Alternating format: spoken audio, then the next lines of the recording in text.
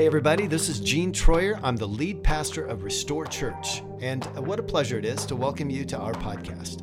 It's my hope that you will be marked by love and encouraged in your faith and inspired to become all God has created you to be. Now I invite you to lean in and enjoy the podcast.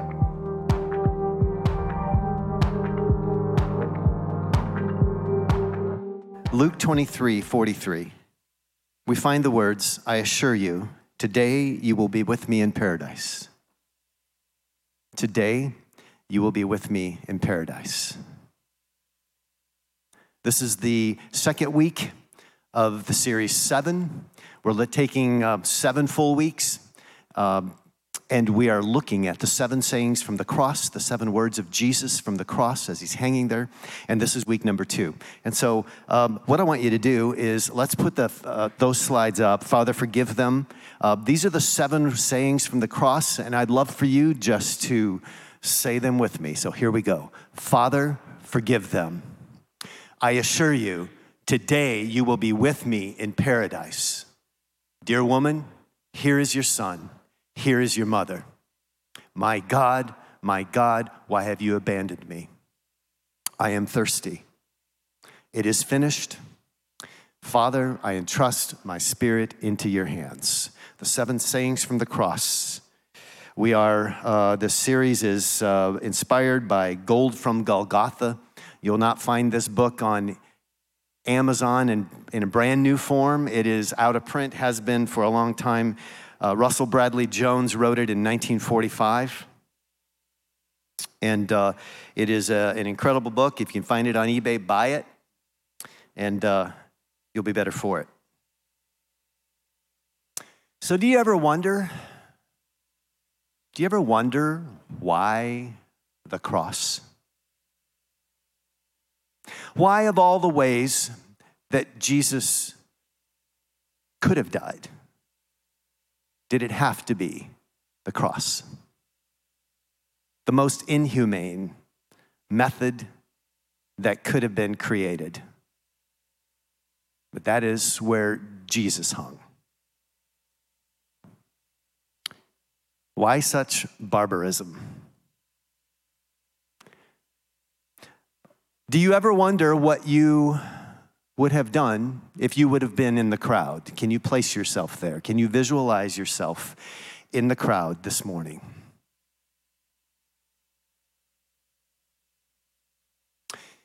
Okay, if that's difficult, how about a public execution of more modern day circumstances?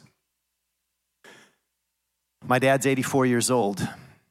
And when I did a little work on this, I had to remember he's 84, and 2 years before he was born, in 1936, August 14th, 1936, in Owensboro, Kentucky, Rainey Bethia was publicly executed in Kentucky by hanging. So maybe you can picture yourself 86 years ago as a very, very young child gathering with 20,000 other people to watch someone be publicly executed. Can you picture yourself there in that moment?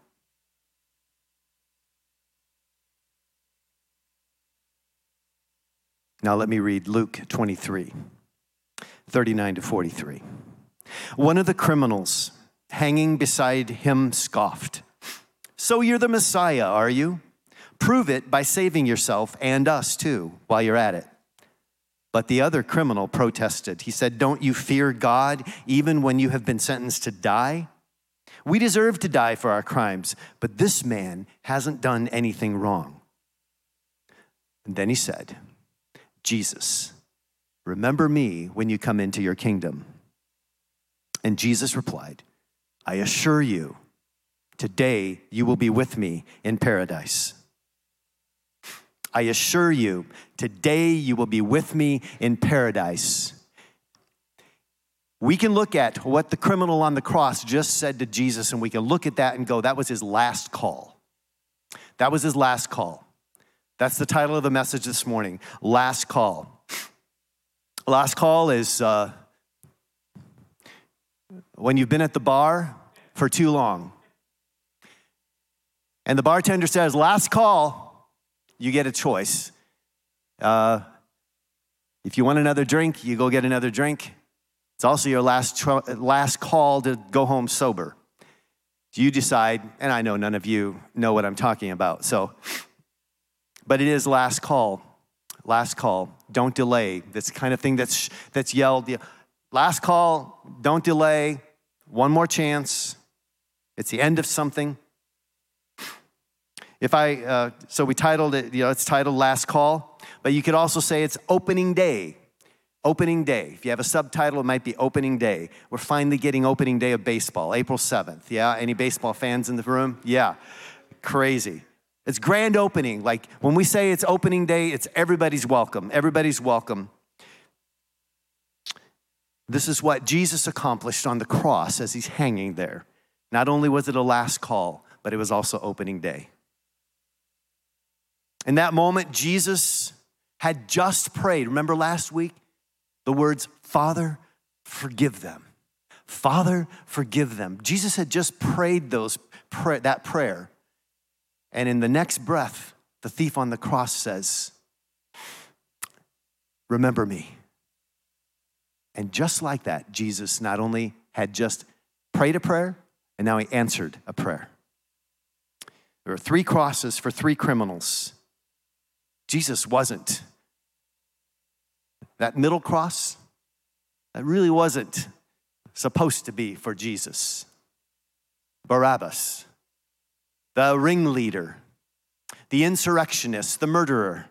He had received the death sentence. But Jesus went to the cross in his place. Jesus was the substitution for Barabbas and for us, for you and I. How did these other 2 guys get on the cross? The other 2 thieves. Do you ever wonder about that? We just kind of pass this detail by sometimes, but you know what? You got to be careful who you hang out with. Barabbas was the ringleader, apparently. And these 2 guys are probably just petty thieves along for the ride. But they're the ones that ended up on either side of Jesus. Proverbs 1 in the Message translation says, hey, if bad friends tempt you, if bad companions tempt you, don't go along with them. If they say, let's go out and raise some hell, oh friend, don't give them a second look. Don't listen to them for a minute. They're racing to a very bad end, hurrying to ruin everything they lay their hands on. Careful who you hang out with. When you become the person that is no longer influencing that relationship, be careful who you hang out with. Barabbas goes free, Jesus hangs in his place. And while they're waiting to die, the criminals were subjected to all the shame, all the criticism and the mocking that was always heaped on them. Anyone that was crucified would always hear this. And as they're hanging there, they got all the usual. They heard all the usual. They heard the derision, the jeering, the mocking. And that was coming from the Pharisees and other religious people as they gathered around the foot of the cross. The soldiers began to fake worship, saying things like, hey, you always could save others. Why don't you save yourself and get yourself off that cross? Save yourself. And then you have the thief that is the impenitent one. That's hard to say, impenitent one. The one that is not repenting, the one that is angry. You have him on one side. And he's saying, yeah, if you are the Messiah, if you are the king, get yourself off. And while you're at it, get me off too. Get us off this cross. Set your own earthly kingdom up. If you're the king, because they saw the sign above the cross, above Jesus, here is the King of the Jews. It was as a point of mocking. It was a point of derision, but it was a point of truth. Here hangs the King of the Jews. The one that was penitent, the one that was repenting, that thief, in the way that he spoke to Jesus, he was stay on the cross, and win a kingdom. Stay on the cross and win a kingdom. Not an earthly kingdom, but a permanent spiritual kingdom. See, we often express faith of some sort, you and I. The one criminal, just as we sometimes would, aren't you the Messiah? Why aren't you stepping in this moment? Why aren't you, Jesus, moving on my behalf right now? Why can't I see you move on my behalf right now? It seems that the thief that was ridiculing Jesus had some idea that he had the power to come off that cross. He could call legions of angels to come and take him off of that cross, to release him, to set up an earthly kingdom. There was some faith that he brought to the mix that there would be an earthly kingdom possible. But the other thief, his faith was quite different. Whether or not he understood what was about to happen or not, he seemed to have an inkling that the good will of the king of the Jews was something that he would align himself with. Russell Bradley Jones wonders if this is really a recreation of the situation of Jesus in the wilderness temptation. Remember, Jesus was in the wilderness for 40 days, tempted in every way. And if Jesus is in this moment giving any weight to this decision ahead of him, this decision that was put in front of him, get yourself off the cross and get us off too, or to endure its shame. Vacillating between his divinity and his humanity. It is hard for me to imagine this, that God Almighty in the form of Jesus would vacillate between his divinity and his humanity. But he was fully human and he was fully God. And so if he was fully human, if he experienced everything that you and I experienced, then I suspect that it's not such a stretch to think that he might have been considering what the impenitent thief was begging for. Get off the cross, save yourself and us, annihilate your enemies and set up your own kingdom here on earth. See, Satan had already tempted him in this way. Hey, worship me, he said, and I'll give you all of this. Worship me, and I'll give you all of this. If you'll just do this one thing, if you'll just make a decision that is left of center here, I'll give you all of this. You're hungry, right? Well, turn this stone to bread. Eat your fill. Focus on yourself.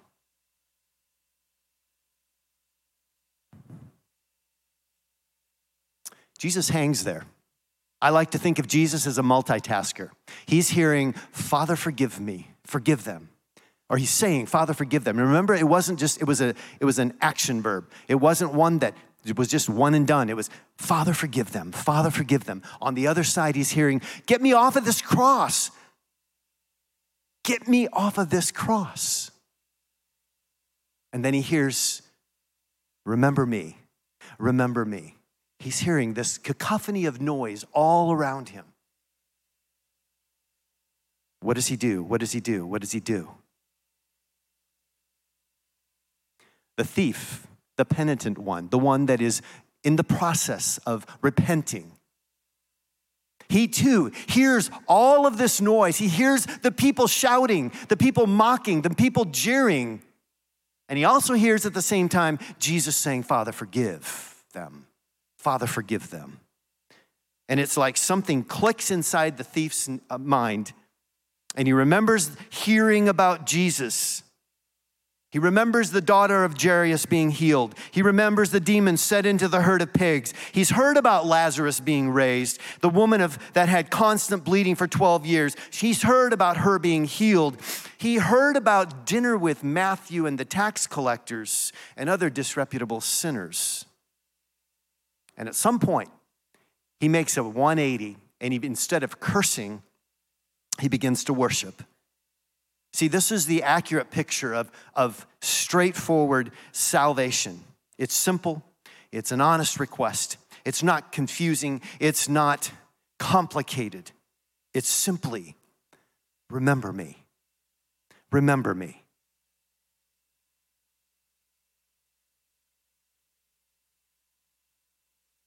Jesus says, I assure you, you can depend on me. I will do it. I will remember you. Today, you will be with me in my kingdom. See, when we hear this, if we're in the evangelical world very long, or it doesn't matter whether you're Orthodox or whatever your Christian perspective is, there are certain things that we would say are sacramentalism. You've got to do certain things in order, and in some denominations, you have to do them in a certain order, but you for sure have to be baptized. You for sure have to take communion. You for sure have to go to church. You for sure have to repeat after me. And then you are saved. See, this act of Jesus in that moment does not negate the significance of all of those, except that the thief on the cross didn't do any of them from everything we can read, and yet Jesus said, today, I will see you in paradise. He didn't say, you got to go down to the synagogue, go down to the church, get yourself wet, make sure you follow the 10 commandments, make sure you do all the right things. He simply said, remember me. And Jesus said, you got it. I'll do it. You can depend on me.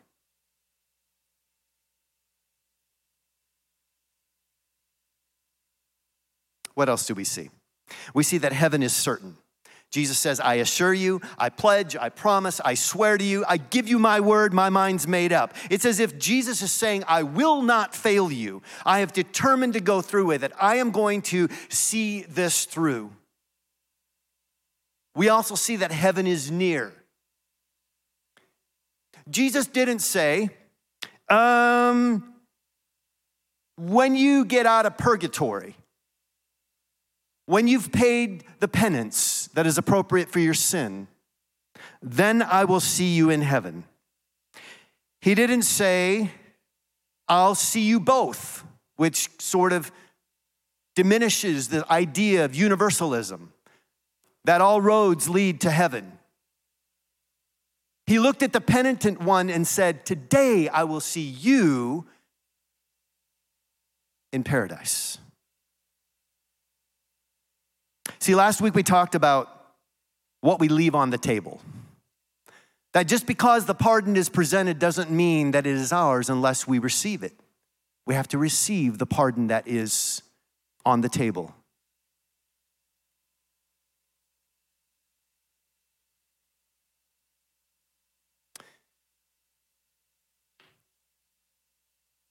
This day of the crucifixion of Jesus, the day that literally changed everything, the day that we saw, that we see in our mind's eye, we see it in pictures, 3 crosses on Golgotha. One for a sinner, one for a savior, one for a saint. All died next to each other. So what do we conclude? This morning, I would conclude that there are no hopeless cases. I don't care where you've come from or what you've experienced. There is no hopelessness in the house this morning. There's no need for it, because the way of grace is the way of Jesus, made clear by his death on the cross for us. I would also conclude that we are in need of cleansing. That we need to get rid of those things in our lives that do not represent Jesus very well, that don't represent the way of Jesus. So we admit our sin. Romans 13:11 says, "This is all the more urgent for you know how late it is. Time is running out. Wake up, for our salvation is nearer now than when we first believed." It's time. It is time for you and I to stop playing around. When we are tempted to go our own way, when we are tempted to place ourselves above all else, when we're tempted to step out of commitments we've made, when we're tempted to step out of the places that we know we're supposed to walk into, we are going our own way. We are saying, my way is more important. My way is the way of life. When in fact, if we believe that, we once again are believing that deep, dark lie. This is not who God says we are. We are not independent of each other. We are not on our own. Somehow we're all connected. And somehow every step we take, every move we make, every time we decide that today I'm going to live for myself, heck with everybody else. I'm doing what I want to do. That is subscribing to our own will and our own way instead of allowing the Holy Spirit within us to lead the way.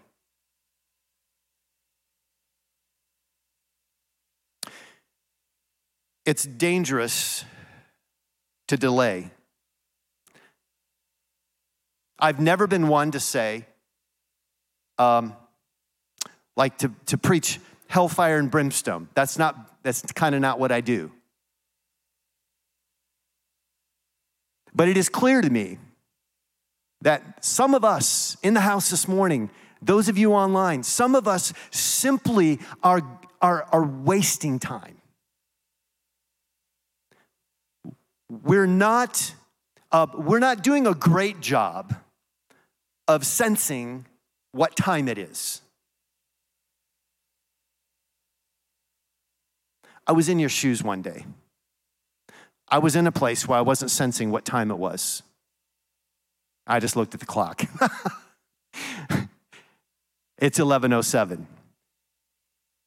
It's all right. The time is significant. The time that you're living in right now, the time we're living in right now, it's significant and it's important. And it's important for us to realign ourselves, to step into the places God's called us to step into, to become the people He's called us to be, to not waste time over here or over here. Like, we need to be straight, looking forward, not being weighed down with all the other stuff. Sooner or later, we got to start shedding things, getting them off.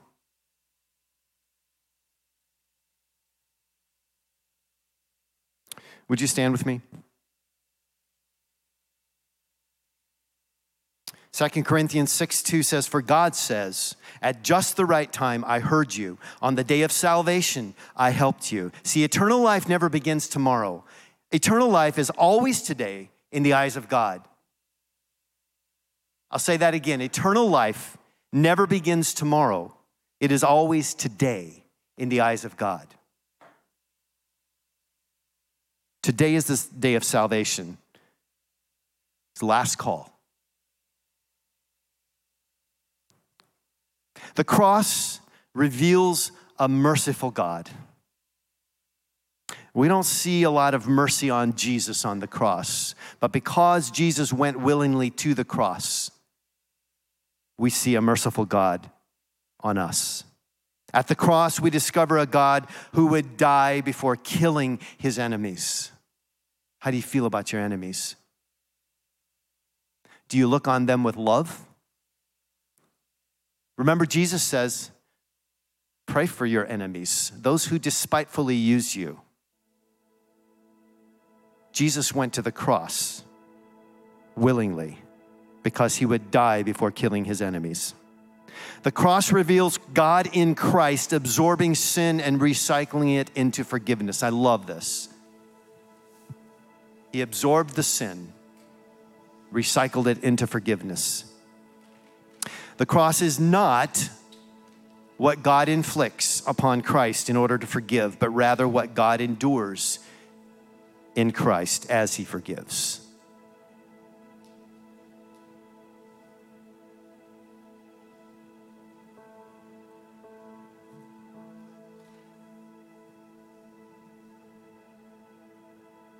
First John 4:16.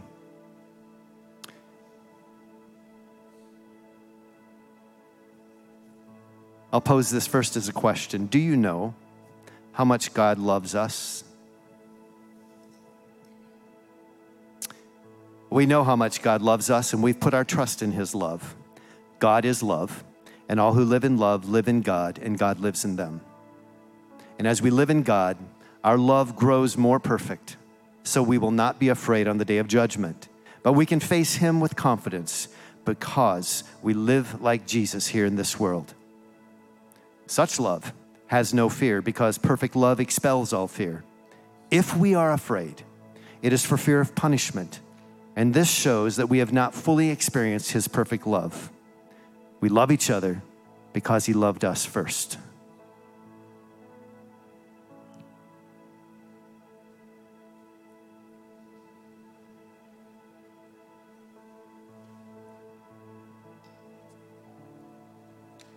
The cross is a place of Christ's shame and our boasting. The cross is the place of our redemption. It's a place of the curse, and yet the curse was broken on the cross.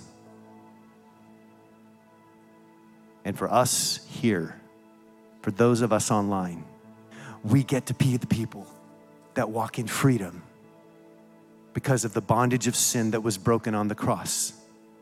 We no longer have to live in a place of death and destruction, a place of feeling less than, of feeling incomplete.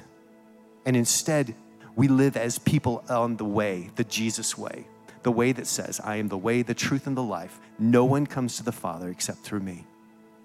This is the Father speaking to us this morning. We must not continue to play games.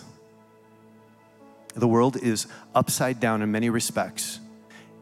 And I know that it is true not just in Ukraine and Russia that seems so far away, but it is true in your very own lives too, in my life. We are on guard. We must be on guard for our children, for our friends, our families. We must live in a place where we are not fearful. We have no need to be fearful. We live in a place where we have confidence because it is God in us that gives us the power to move and breathe in our community and in our world in ways that bring life and redemption and restoration in every sphere of influence we have. But if today you have not said yes to Jesus, let me just invite you to do that. Let me just invite you to do that. It's simply, remember me when you come into your kingdom. That's all you got to say. There's nothing magic in the words. It is the movement of your heart. It is the movement of your mind that is opening yourself up to saying, today is the day of salvation for me. Today I'm going to walk a different way. Do you pray with me?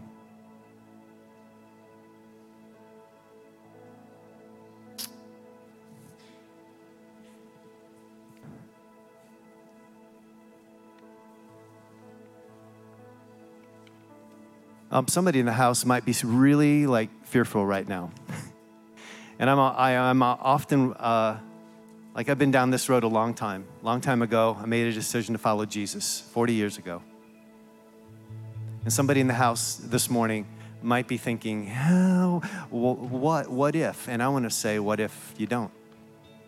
What if I do? What if you don't? Like the significance of the moment cannot be overstated.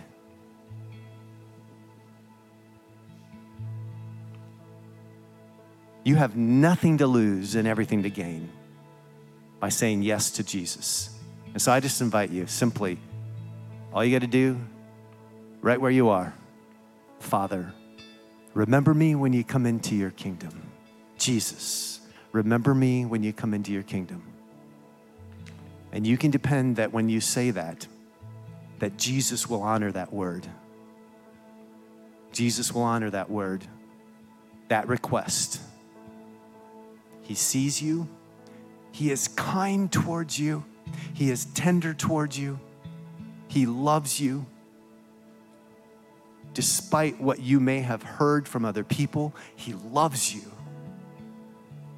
Despite what you may have experienced in your own home with your dad or your mom, maybe you haven't experienced that kind of love that says, I don't care what you do, like I am for you.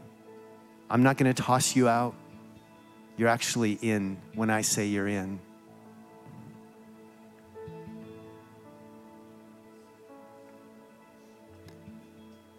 Father, I speak life and blessing over my friends in the house this morning, all of those online.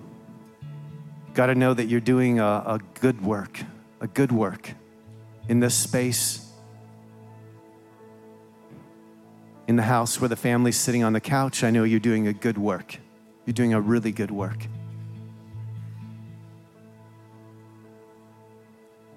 Create in us clean hearts, Father, clean hearts that come before you.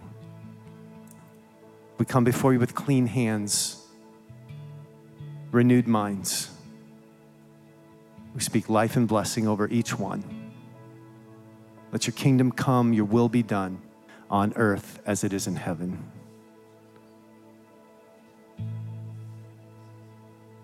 In the name of Jesus, I pray.